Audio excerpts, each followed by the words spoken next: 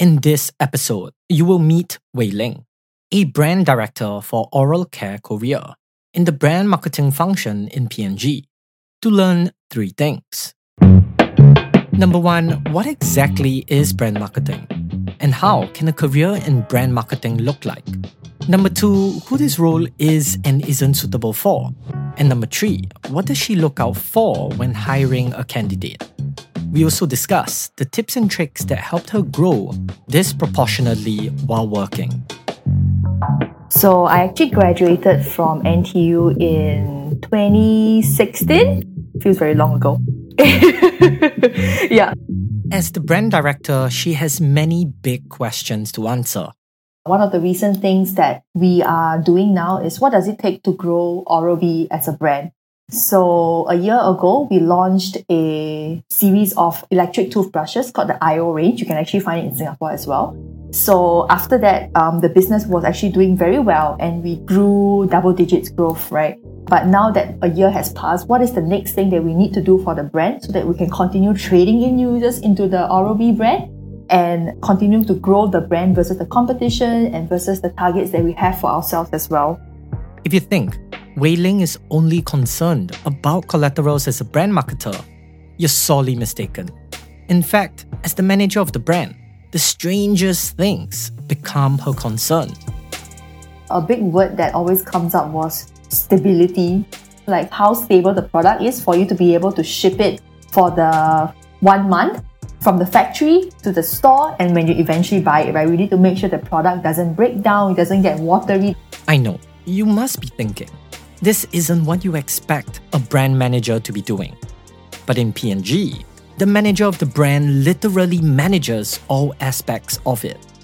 But rest assured, today we'll get into the weeds of it so you can understand what a career within the brand marketing function actually looks like.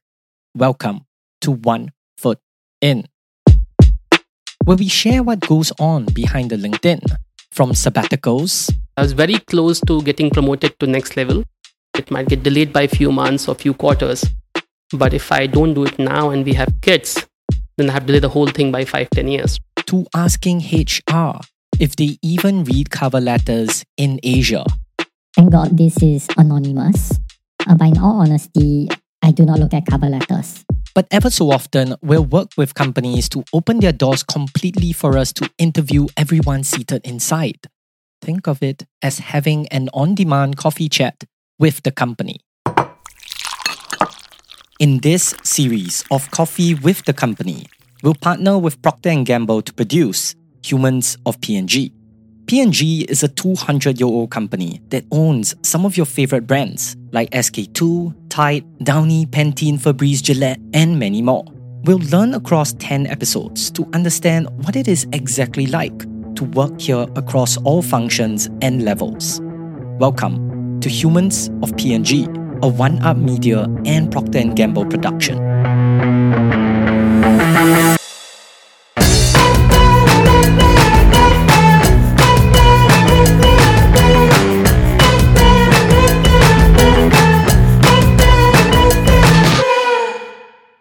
Before we dive into brand marketing, you must know that P&G has a long history with branding.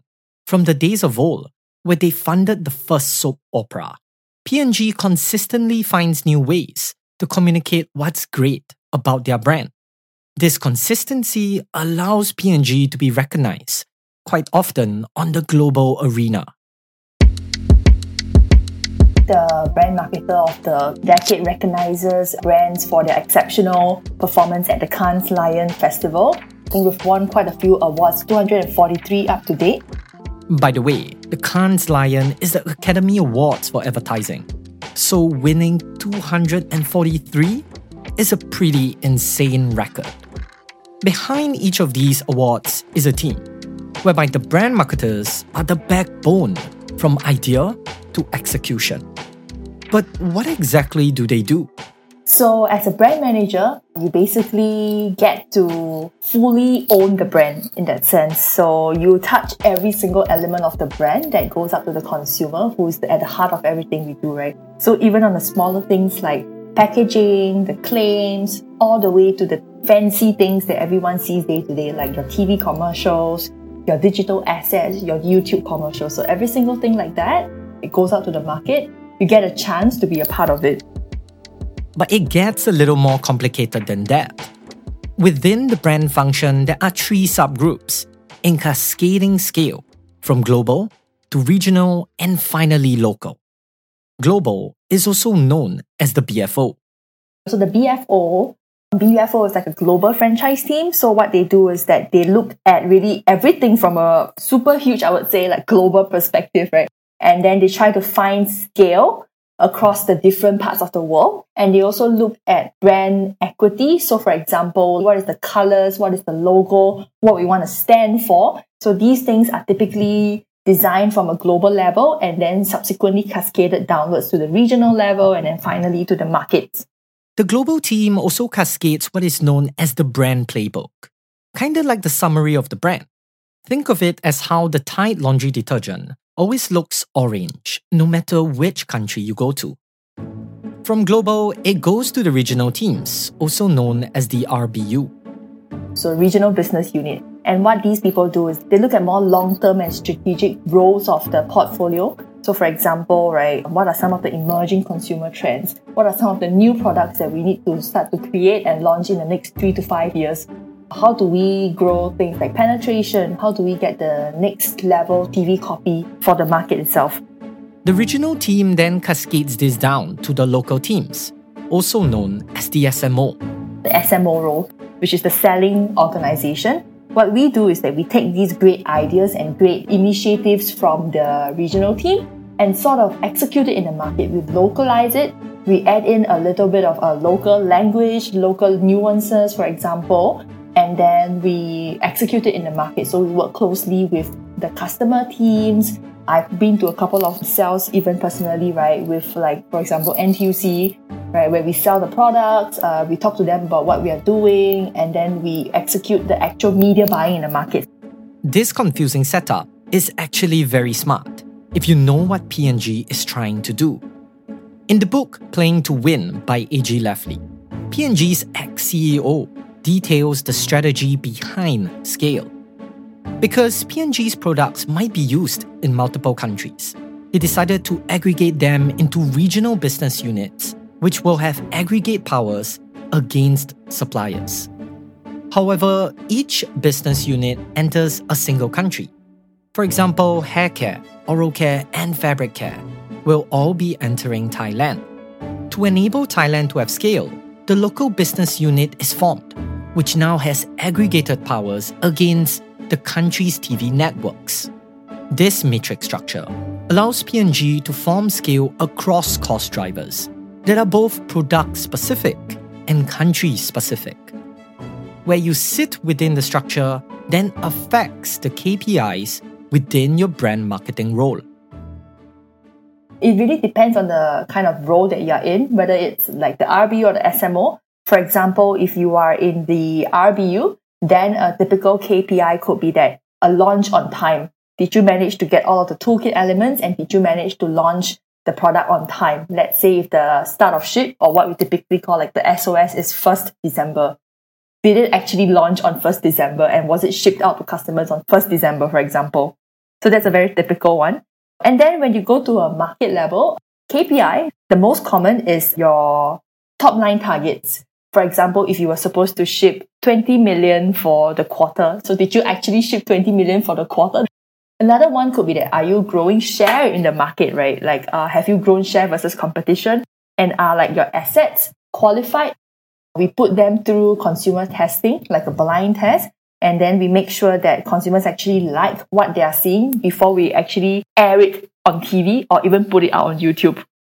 Some other KPIs could also be that, are you growing penetration? Are we growing new users into the brand consistently? So these are very important things to make sure that your brand health is on track.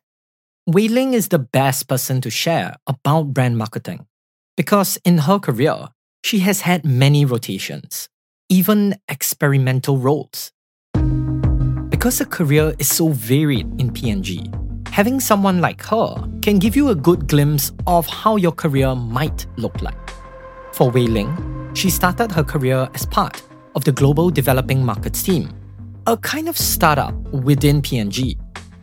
This unit was a very small team. It was just me and my boss in brand function. So it was just the two of us really, but we were a very fast and agile team. And what we did was that we basically looked at countries combinations across APAC. We figured out which country didn't have a specific category, didn't have a specific product, and we just took it and launched it very quickly. I remembered that I tried to launch a baby detergent brand in Australia. I had to do a landscape analysis, and then from then on, I had to figure out what was some of the available formulas from around the globe. But not only that, there were actually a lot of things that I wasn't thinking of apparently, like, is the formula going to make money? Do we have supply? Is it regulatory compliance? All of these problems that kept coming in towards the end of it.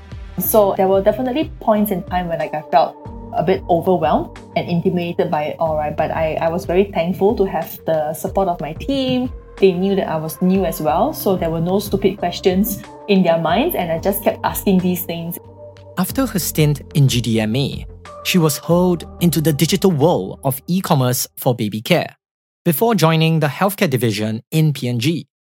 It was there where she experienced her most fulfilling and toughest challenge yet, launching Vicks First Defense. For those that might not know what is Vicks First Defense, so it's a preventive spray that you can use when you get the first signs of cold. So sometimes you get that first itchy throat, you get this sneeze and you feel like, oh, I'm falling sick already, I can feel it, right? Something is wrong. That's when you quickly use Vicks First Defense, and it works in such a way that it traps, inactivates and removes the cold particles in your nose so that you can sneeze it out and remove it before it accumulates too much and you actually fall sick, right? But this was one thing that was very impactful for me because this was one of a very rushed and also a large-scale project that we only had 50% of the usual lead time that we had. Even when we were rushing, right, as a company, we don't want to do anything that is not right for the consumer. So if there is anything in terms of the formula, in terms of regulatory, in terms of claims and packaging that didn't seem or feel like it was the best thing that we could do, we still wanted to improve on it, right? And this worked very well actually in Australia. We were the number one product in one of the major supermarket chains at the time and within the first 3 months of launch. After the role, she promoted, eventually starting her first expat assignment, which is her current role in Korea. So it's very exciting. It's very cold, right? Very different from what we have in Singapore, but I think it's a good learning experience for anyone that, are looking for a diverse career, looking for an international experience. So what I do now is I lead a team of 7 people actually, brand managers, professional health detailers, oral health managers for the Korea oral care business. So what we do day to day is really engaging with the sales team, for example, executing the initiatives that are coming up, looking at our point of sale materials. For example, when you go online and you scroll and you see all those images, right? Those things have to be carefully thought of and carefully test and learn in a digital environment, looking at our media plans, coaching and guiding my team. They are a really new team. It makes it very fun and exciting, of course, right? So that I'm ensuring that they are set up for success in P&G, that they get the learning experience that they want as well. While Wei Ling's career sounds fun, there's something you should know. This role requires you to really manage the brand, and that could put you in challenging scenarios. For example, as a brand owner, sometimes even the smallest things come to you, like, oh, you don't have enough supply for a launch. Or even things like, hey, your brand is not making money, what are you going to do? Hey, your formula is breaking down in the factory now, we need to solve this. I was really looking through, formula cards, trying to figure out, okay, what is this ingredient? What is this thing? What is this name that I've never heard of in my life? Right? Just so that I can better understand what was going on in the meeting. While I was not the one doing the actual testing of the product, but what I made sure to do as a brand manager was that, I actively led the discussions. I made sure that, we were together as a team to come up with a recommendation on the options that we can do for the brand. For example, option 1, do we want to reformulate? What was the impact of it? Option 2, let's brainstorm.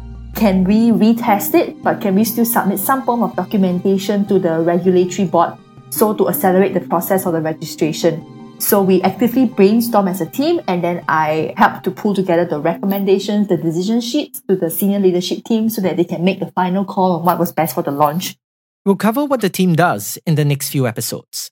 But since we had Wei Ling in a spot, we figured why not ask her all the assumptions that people have about brand marketing in P&G. Wei Ling, are you ready? So the first assumption is that FMCG is boring. What do you have to say about that? I mean, it's shampoo and it's toothbrushes. It's definitely not as cool, but boring? No, I don't think so. Even if it's shampoo, even if it's just toothbrushes, there's a lot of different innovation that can go into it, right? For toothbrushes now, when I went into oral care, I didn't even know that electric toothbrushes were so advanced these days, right? I just used a manual one, but now they have electric toothbrushes that have AI sensors. My toothbrush literally gives me a sad face if I don't brush for 2 minutes, and even has colors that shows you when you're brushing too hard, too soft, and even has 7 modes on an electric toothbrush, right? From tongue cleaner, super sensitive. So I think even if it's just a seemingly mundane product, there's so many things that you can do to make a consumer life better. The next is on brand marketing. Because the role manages the brand, would you say the majority of your day is about creative design? I would actually say it's maybe 60. The other 40% really goes into data analysis. You need to know what your consumer is thinking, what is the trends in the market. It goes into things like financial analysis. There's also things like understanding your product, and also even maybe sometimes supply chain. What is your forecast? Do you have enough supply? Do you have enough demand? And when a customer wants to ship more for the next month, for example, how are you going to manage that? Next one is on your degree. P&G Marketing hires only those who study marketing. Is that statement true or false? I don't think it's true at all. Actually, a lot of my friends around me didn't come from marketing background. I have friends who are engineering background, communications background. So no, I don't think it's true. The last statement is brand marketers don't need hard skills, only soft skills. True or false? I think it's true to a certain extent though.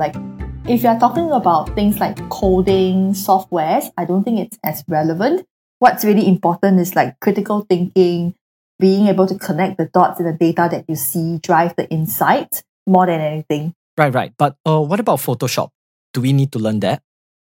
It's a good to have, but it's not necessary. We have a team of really good agencies that can help you with that. Thanks, Wei Ling. So, are you guys still around? If you are, I'm guessing you're curious how to enter the function. We've asked Wei Ling that as well. But bear in mind that this is her opinion, which might differ from others. So let's talk about internships. Are there any special internships that P&G looks out for when hiring? So the most important thing we look at is called the peak factors. You can actually Google online as well and look for it, right? So there's 5 different things that we look at, across things like leading with courage, innovate for growth, execute with excellence. So I think as long as you display those qualities in your resume, that's the most important thing. So if I can give an example, you might not have a marketing internship, but you were captain or you were president of this club in school, and you actively manage your departments to organize this activity. You navigated your team through some kind of crisis. You managed to fundraise despite a very challenging times. I think these are all displays of great leadership qualities that you should call out in the interview or even in your resume. Right. Sorry if I'm trying to catch on to things that might not exist. But from all your examples, it sounds like minimally you should be a club president or someone in a leadership role. Would you say that that's true?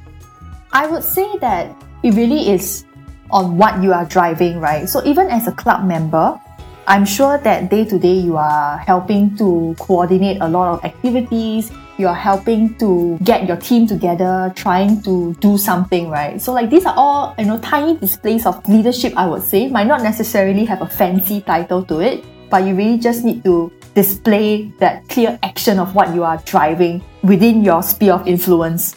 What about grades? For me, I'm going to say no, because I didn't, I think a lot of people think that you need a 4.0 GPA, but I didn't have it. So, yeah. Right. Is there anything else in the resume that you think is important to you, at least when you interview people?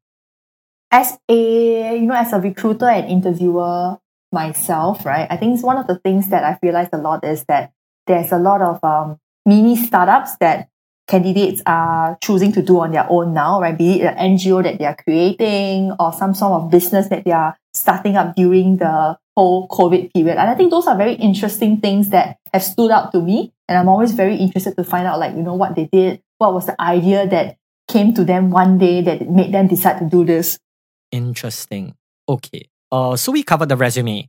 Now it's a bit of a contentious one. What about personality?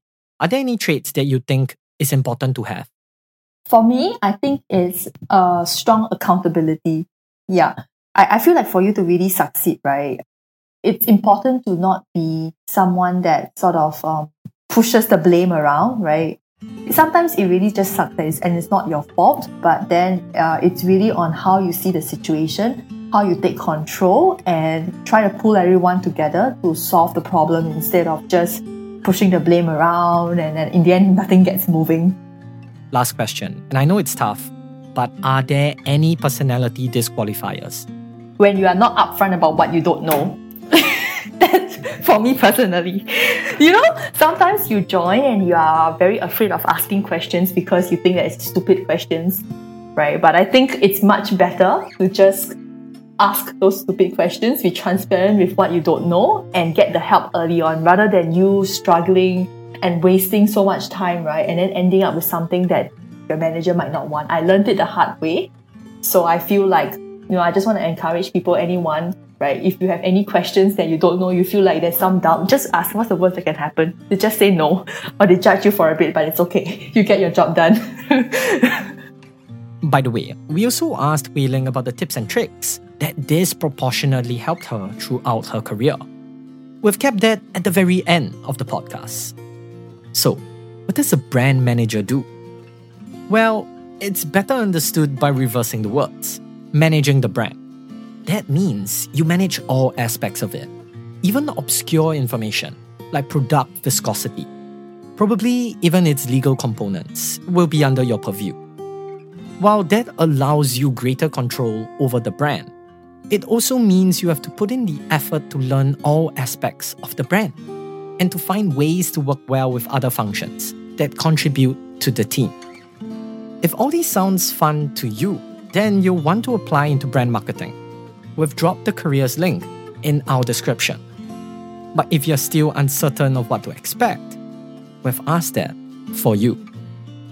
So last question, Wei Ling. We asked this to everyone, but to anyone who's applying for brand marketing, what can they expect?